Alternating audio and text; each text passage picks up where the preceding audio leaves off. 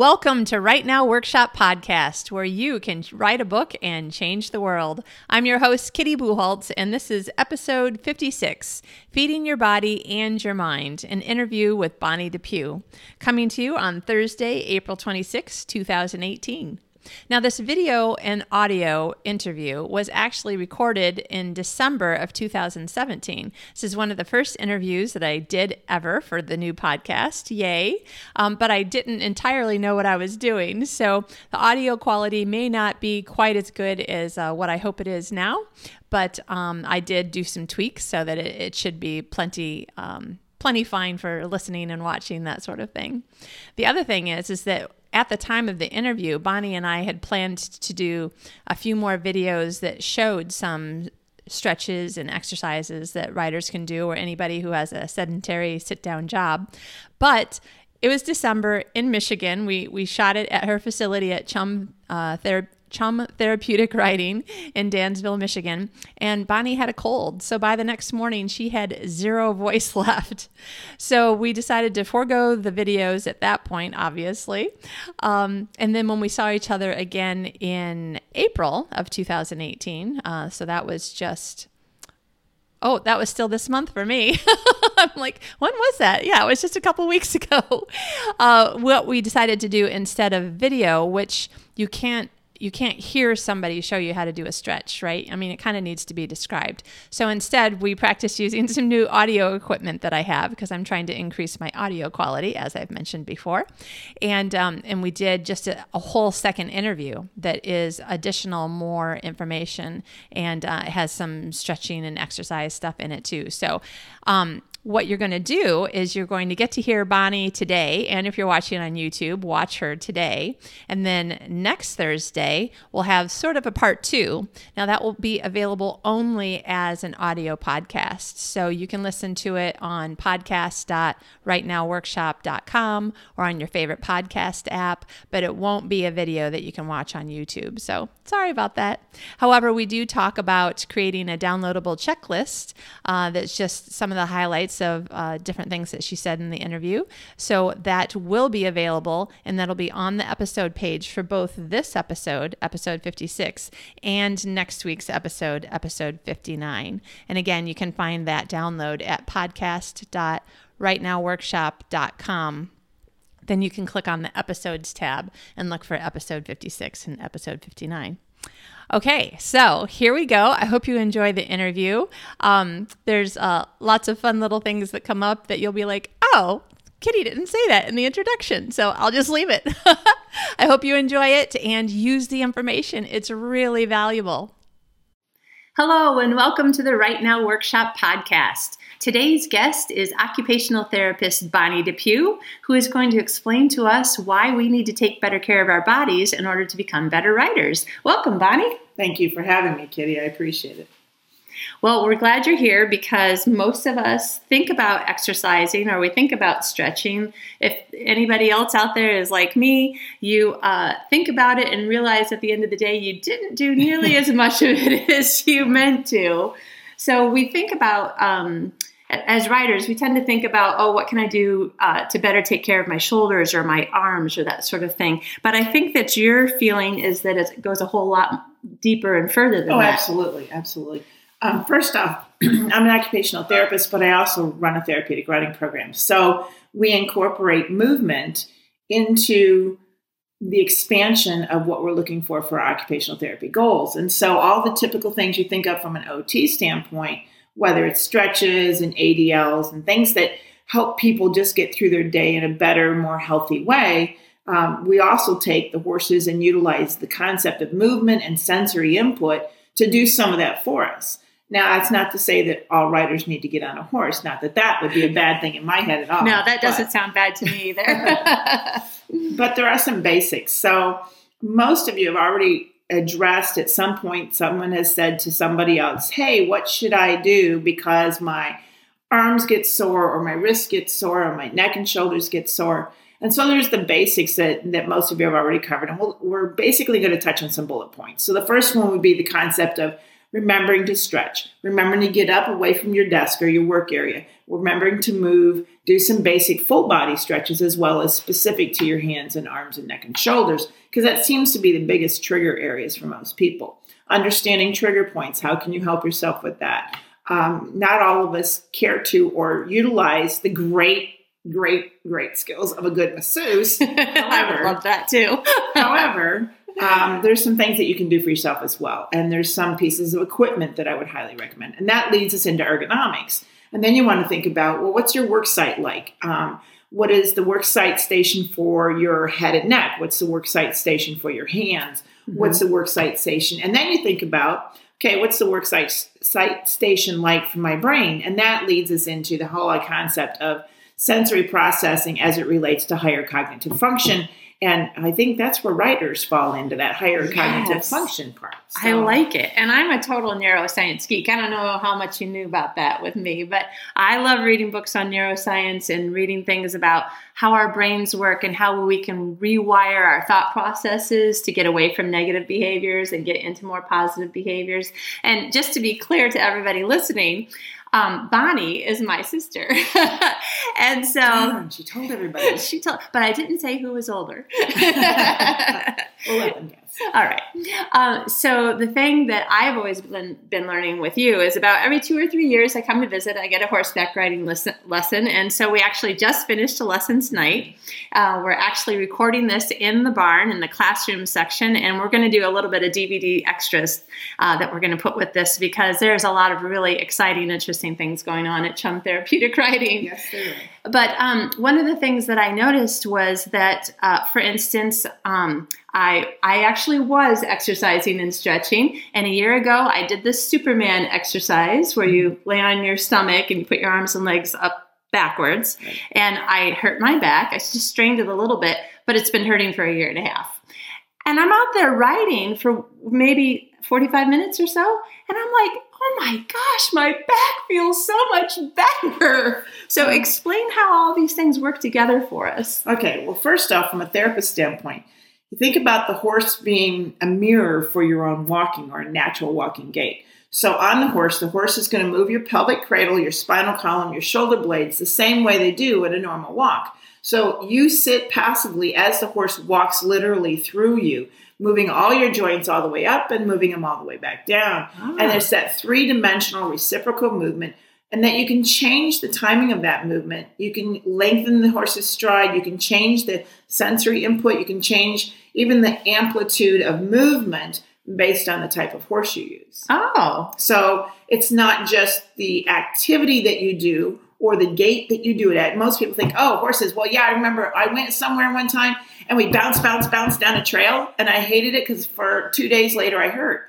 That's not riding. That's sort of being a passenger in a really uncomfortable way. Right. But true riding, that's not true riding. And so having someone guide you through true riding, or if you're looking for therapy, getting someone who can guide you through true therapeutic riding, and whether it's a certified facility that has a credentialed therapeutic riding instructor, so that they can take those issues, whether it's you've just had your knee replaced or your hip replaced, or you have back issues, or you have chronic pain issues in your shoulders. What can we do to enhance bringing out better health in you, bringing out a better balanced body by using the horse's movement to do that? Wow. And it's highly motivating. My therapist. Yeah. I don't have people who go, I don't want to go to therapy today. Yeah. They just want to come see their horse. And so it just happens that I can get a lot done while they want to come see their horse. Yeah. So.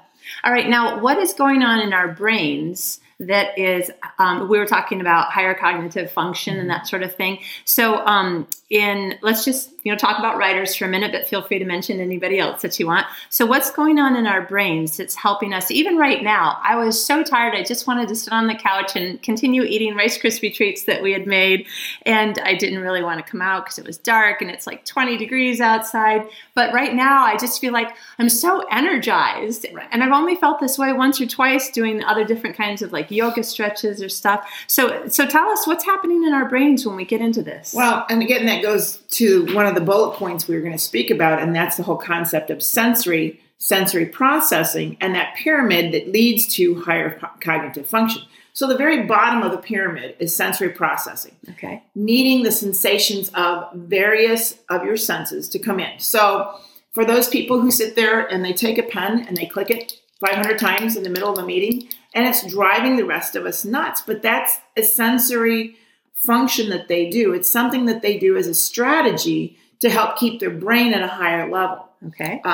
Some of us sip coffee. I'm not a coffee drinker, or Mountain Dew. I'm not that either. Some people smoke. Some people sit there. Girls will sit there and twirl their hair. Guys will play with their mustache. And that actually, there's trigger points here, or meridians from an acupressure standpoint, that actually release endorphins. So the guy who's sitting like this actually calms his brain and helps him think. So yes, it does help him think better as he sits there and rubs on his mustache. Okay, so that FYI. might explain. So my husband John is often. I don't know what kind of a day, because now I have to go back and think about it. Like, what kind of a day did I have when I would do this? But sometimes I'll just be sitting there and just kind of not really scratching it, but I'll just be sort of like scratching at my cheeks or my forehead or something. And I'll slap my hand away and say, stop scratching your face. And I think, yes, that's a bad habit. But now I'm wondering if I'm unconsciously doing. It can be either way. Okay. It can be a sensory thing. It could be more of a possible anxiety kind of worry thing. And you want to watch those behaviors. But there isn't necessarily a specific spot at your cheek or your forehead, although rubbing the forehead is also something that you do when you have a headache. And again, it triggers another release within the brain. So when you're talking about sensory processing, vestibular, or that inner ear information. Okay. So there are those people who like to rock. Okay. You sit in a rocking chair, you love to rock. There's a certain element of that rocking that's connected to the vestibular system. Okay. The vestibular system, or your inner ear, tells you where you are with your head in space. Okay. Then there's proprioception, and that's that information between your muscles and joints against gravity. Okay. So walking is proprioceptive. Pounding, sitting here doing this, bouncing your heel on the floor is a proprioceptive, like, sensory strategy. Yeah. Okay. John's knee bounces at 100 miles an hour most of the time. Okay. The sit there throwing the ball and bouncing the ball off the wall in the office, that's a sensory thing. Okay. You see them do this on TV and various shows. So the guy is thinking, and he has a basketball hoop on his door. And while he's thinking, he's throwing the ball and he's bouncing the ball back and forth. And he's just doing this as he's thinking. Yes, that is a true sensory strategy as he's processing. So if you get stuck, one of the things you might need to do and go, okay, so maybe I'm not going to beat myself up over having writer's block. Maybe I need to go move. Right. And then let things just simply evolve because I've moved. Your body needs a certain element of that. Have you ever sat nice, comfy in a chair, reading something maybe not so interesting? I remember the days of textbooks. And you're sitting in this recliner chair late at night. The whole family's gone to bed, where you really should be. And you're studying. And you've read the same page at least 5 times. Realize you haven't read anything. You have no idea what you read. You have there's nothing. And then you get the EBGBs, when it's like everything itches and you can't get comfortable and you're wiggling around in your chair. Your brain's going either get up or go to bed. It can't process any more cognitive function because there's not enough sensory coming in. So your body's kind of going, it's craving sensory input. So if you expect the brain to function, the body's going, hello, or well, down here is pretty empty. So a lot of times, I encourage students to get up and walk through the house, even go in the other room and lean on the wall as you read. You're standing up and you're getting more sensory input to your brain by standing up. You can lean on the wall. Now, there are much better ways to sit at a desk if you're going to sit and type, if you're going to sit and, and I know a lot of you guys use dictation, but those who use typing, and even for dictation, can you use dictation while you're doing something physical? So you can, again, give that sensory input. So you're not like partway through a sentence and go, what was I saying? Oh, shit, where did I don't remember where I went with that. Everything from those little the little pedalers, people would put them underneath their desk in an office. Oh, really? And it's like a little hand bike. There's no wheels. It's just 2 pedals. And you sit there and you pedal underneath your desk. Wow. So you're getting this great actually aerobic exercise, and it's not just an exercise for your legs, but you're pumping blood through your system. So it is an aerobic exercise. While you're doing it, you're also getting sensory input, and the sensory input can keep you focused on other things. Okay. Now I do sit on my exercise ball sometimes. Yep. I'll either bounce or move or. A lot of people worry about the exercise balls in terms of falling off of them. Yeah. They actually have a stand for them that is just basically a ring that the ball sits in. So it's not going to roll off of it. Right. It won't roll out from under you when you go to sit down. So it's not something to worry about. And you don't have to roll it. But a lot of times I'll suggest to people, when you get stuck on something, then just do a couple of exercises where you're sitting. So it's not just bouncing on the ball, but you can use your hips and draw a figure 8 and wiggle things around that way. You can do anterior, posterior, tipping your hips forward and back. You're working on your low back muscles. Okay. And one thing about sitting on the ball is it working on postural control.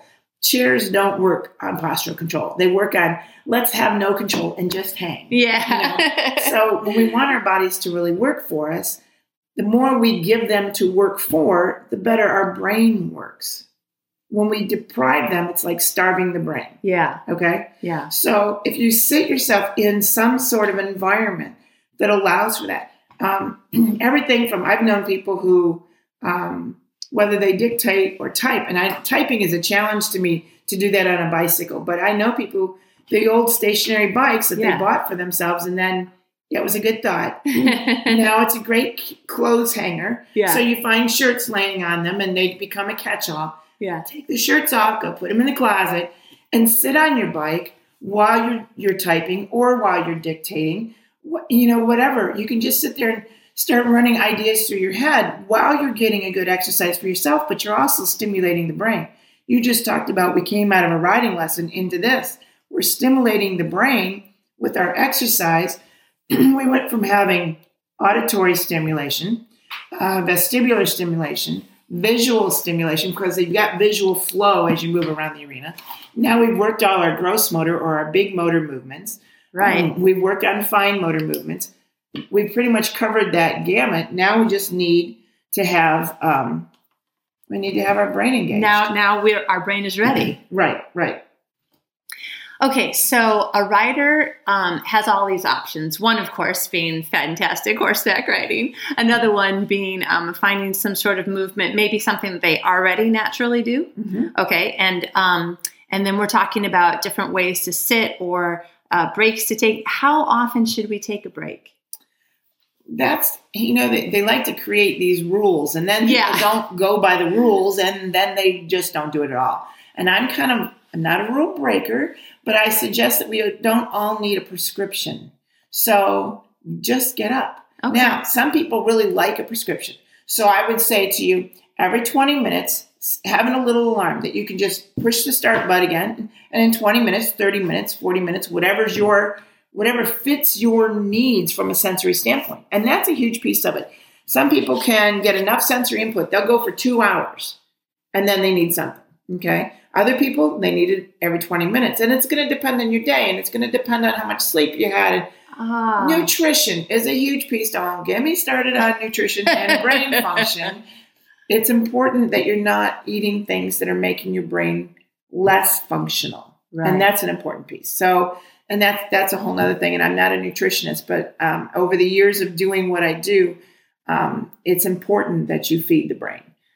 Whether you're feeding the brain a nutritional food that's not high in starches, sugars, and carbs. Yeah. I always tease people around here when I come into the barn and I'm struggling, whether it's looking at diagnoses and issues and paperwork, or whether it's, what horse did I say I wanted them on today? Yeah. Wait a minute, give me a couple minutes, because I don't think my protein shake has hit bottom yet. Yeah. I always can tell when my protein levels are down, because then I struggle more and I have more of that brain fog moment. And the same thing happens when I don't drink enough water. Water by itself is crucial. You get headaches from not having enough water. You get achy bodies from not having, and you get brain fog from not having enough water in your system. Yeah. And no, coffee, tea, things in your water to make it taste better, those are treated by the body as a food, not as water. It's very important to recognize that. I used to hate water, and I said, but I drink lemonade all the time, or Kool-Aid when I was a kid, or whatever. Then your body's treating that as a food, and it's not getting water, and it needs water. So, yeah, that's a big deal. When you think about feeding your brain, you also have to put the right food in your body as well. Right. Okay. So, for instance, you're sitting there typing, and some days you can go an hour and a half and your brain is just totally on fire. Mm-hmm. Maybe if we can stop and think, because, all of us writers, we want to be in that writer flow, that magical place. In the zone. So if we can maybe start by, is this a good idea? Should we start by maybe having sort of an informal diary? Okay, this was not a good day. What did I do? Did I eat M&Ms while I was eating? Did I not move at all? For those who do, now understand there's like 3 different learning styles to begin with. Okay. And those learning styles will be reflected in how you go about your day. Okay. So the person who's very much an auditory learner, okay, and actually that's a smaller percentage than the rest of us. Most of us are visual or kinesthetic learners, and then there are the auditory learners. And everybody's a little different. Some people are real list people. They need schedules. They need that's you. That's kind of me. That's you. So you're asking me for a prescription. For you, I would give you one. It's like, yes, Kitty, I want you to stop every hour, set a watch. It says every hour, okay, how do I feel? Now, just because you're feeling good doesn't mean don't take a break. Okay. Right. And if you're in the middle of a flow, you can turn that to reset and go for another hour if you've got it. Okay, that's what I always wondered. Do I have to stop? Have to stop. Oh, gosh, no. Okay, I'm in the middle of a great thought. Because part of what my job is also writing grants and writing press releases. And there's a variety of things that I have to do, whether it's writing research. Right now, we're writing abstracts to go do some of our research, take it abroad. And to do those things, I need to be in that place where I can wrap my head fully and completely around all the verbiage I need so it sounds intelligent. And I cover all my bases. I don't want to miss something. And I can't just jump around. It's really important to me that I get all the things in a precise place. For that to happen for me, I need to be in a specific place in my head, but also a place in what I'm doing. Mm-hmm. And I don't want the interruptions.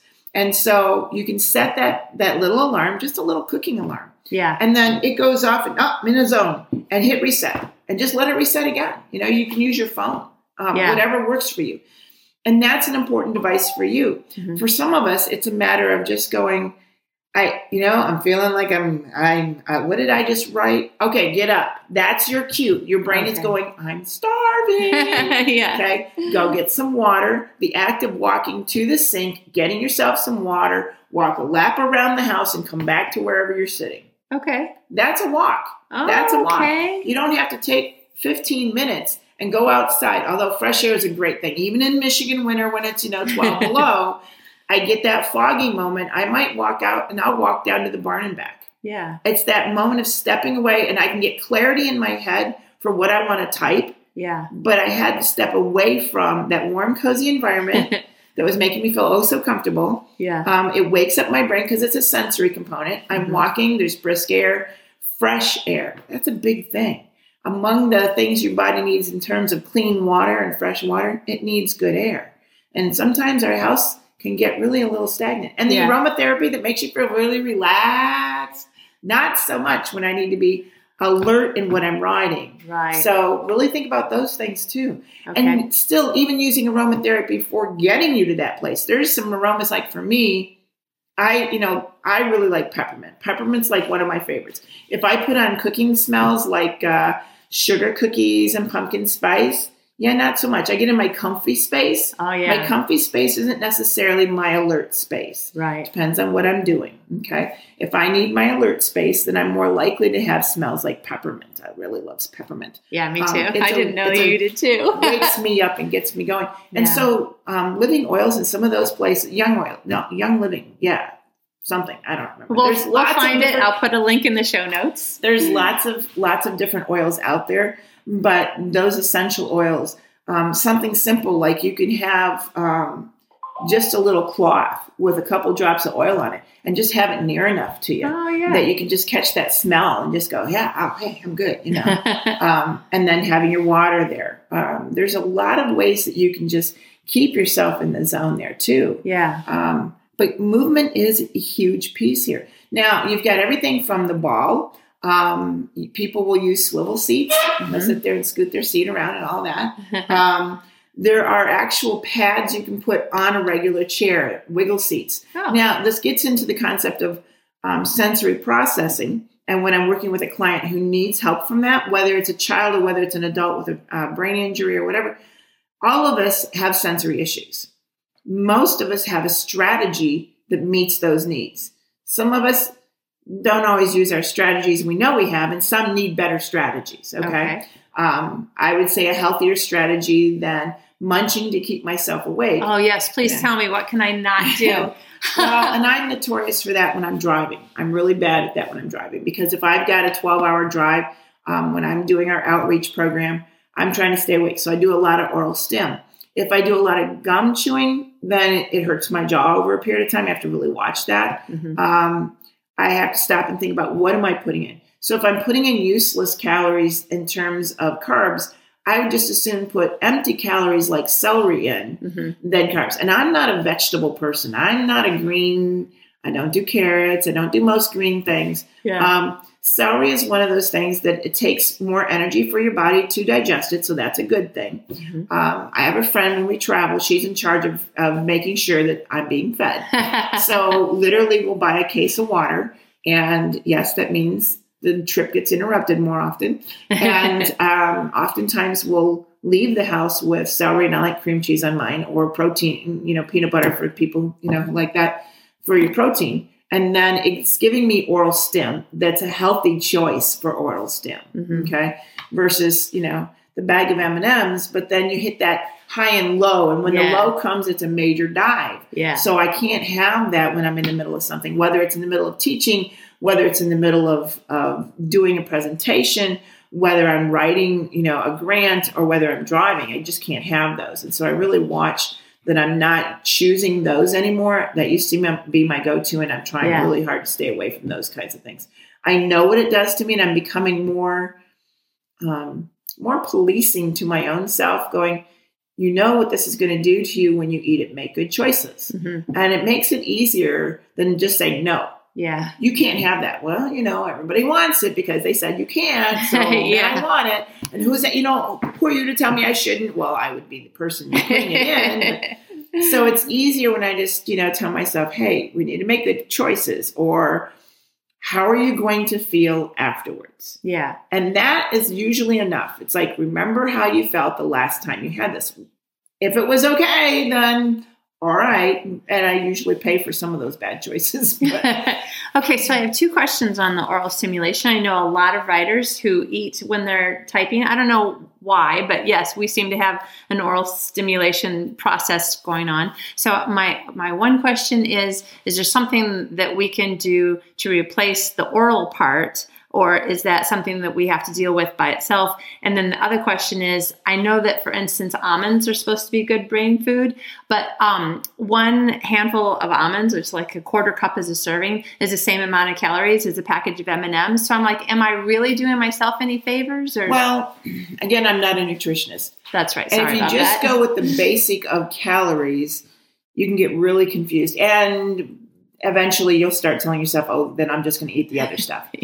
So the reality is, if you can look at what you're eating and think about, like, again, more times than not, when we think we're hungry, we're thirsty. Oh, right. I forgot about that. Yeah. And so go back to how many bottles. So if you set in front of you your 8 bottles of water. Oh, I never thought of that. Well, there's an empty one. Oh, I have 4 more to do today. But they're right in front of you. You can even take the caps off, have a straw in them, so you don't have to stop much to actually change anything.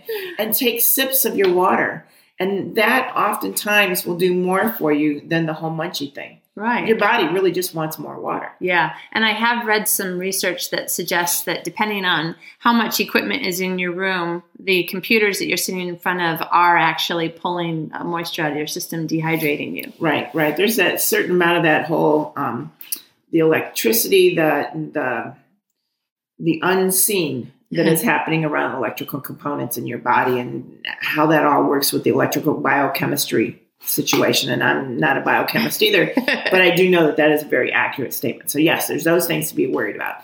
And then again, we just don't get enough. And so that's really basic. And I know that you guys have talked about, the neck rolls and the shoulder shrugs and doing the stretches in the arms. And there's some very specific stretches that when we get to the video part, I can show you that are specific to maybe the carpal tunnel meridian nerve issues.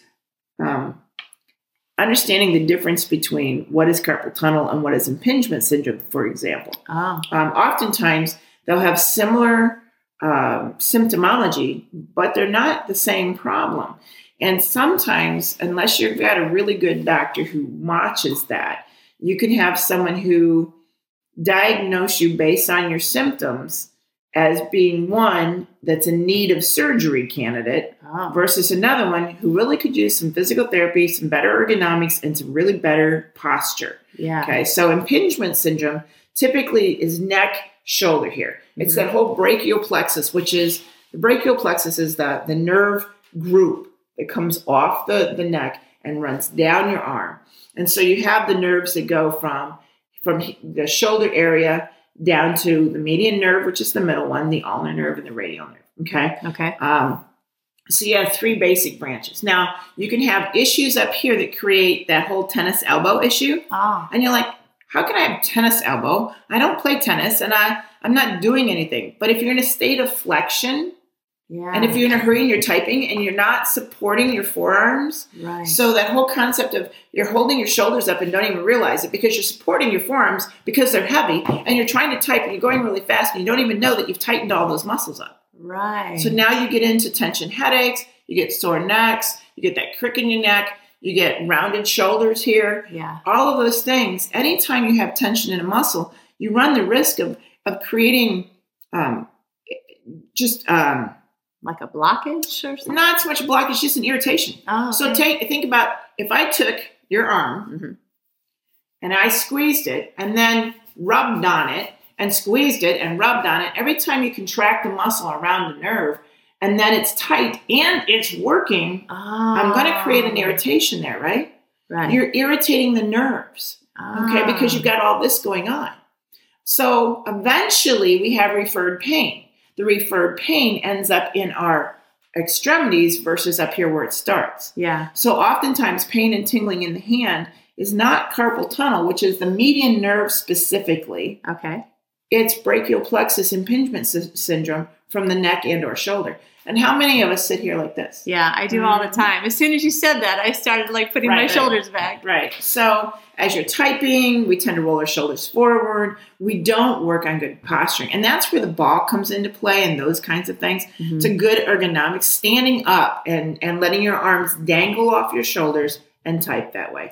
That was one thing I was going to ask you, is that I have occasionally found a bunch of boxes and I've piled them up on my desk until my computer seems to be, so this is a good possible. Not everybody can afford to have those cute desks that go up and down. They're really lovely, but not everybody can afford that. And it's not always practical. So yes, finding things that you can stack up and go, okay, here's my stack to go from sitting to standing. So when I'm standing, this is where I'm typing. Now, the key to that, though, is there's two really, really important things here as far as I'm concerned in terms of worksite ergonomics.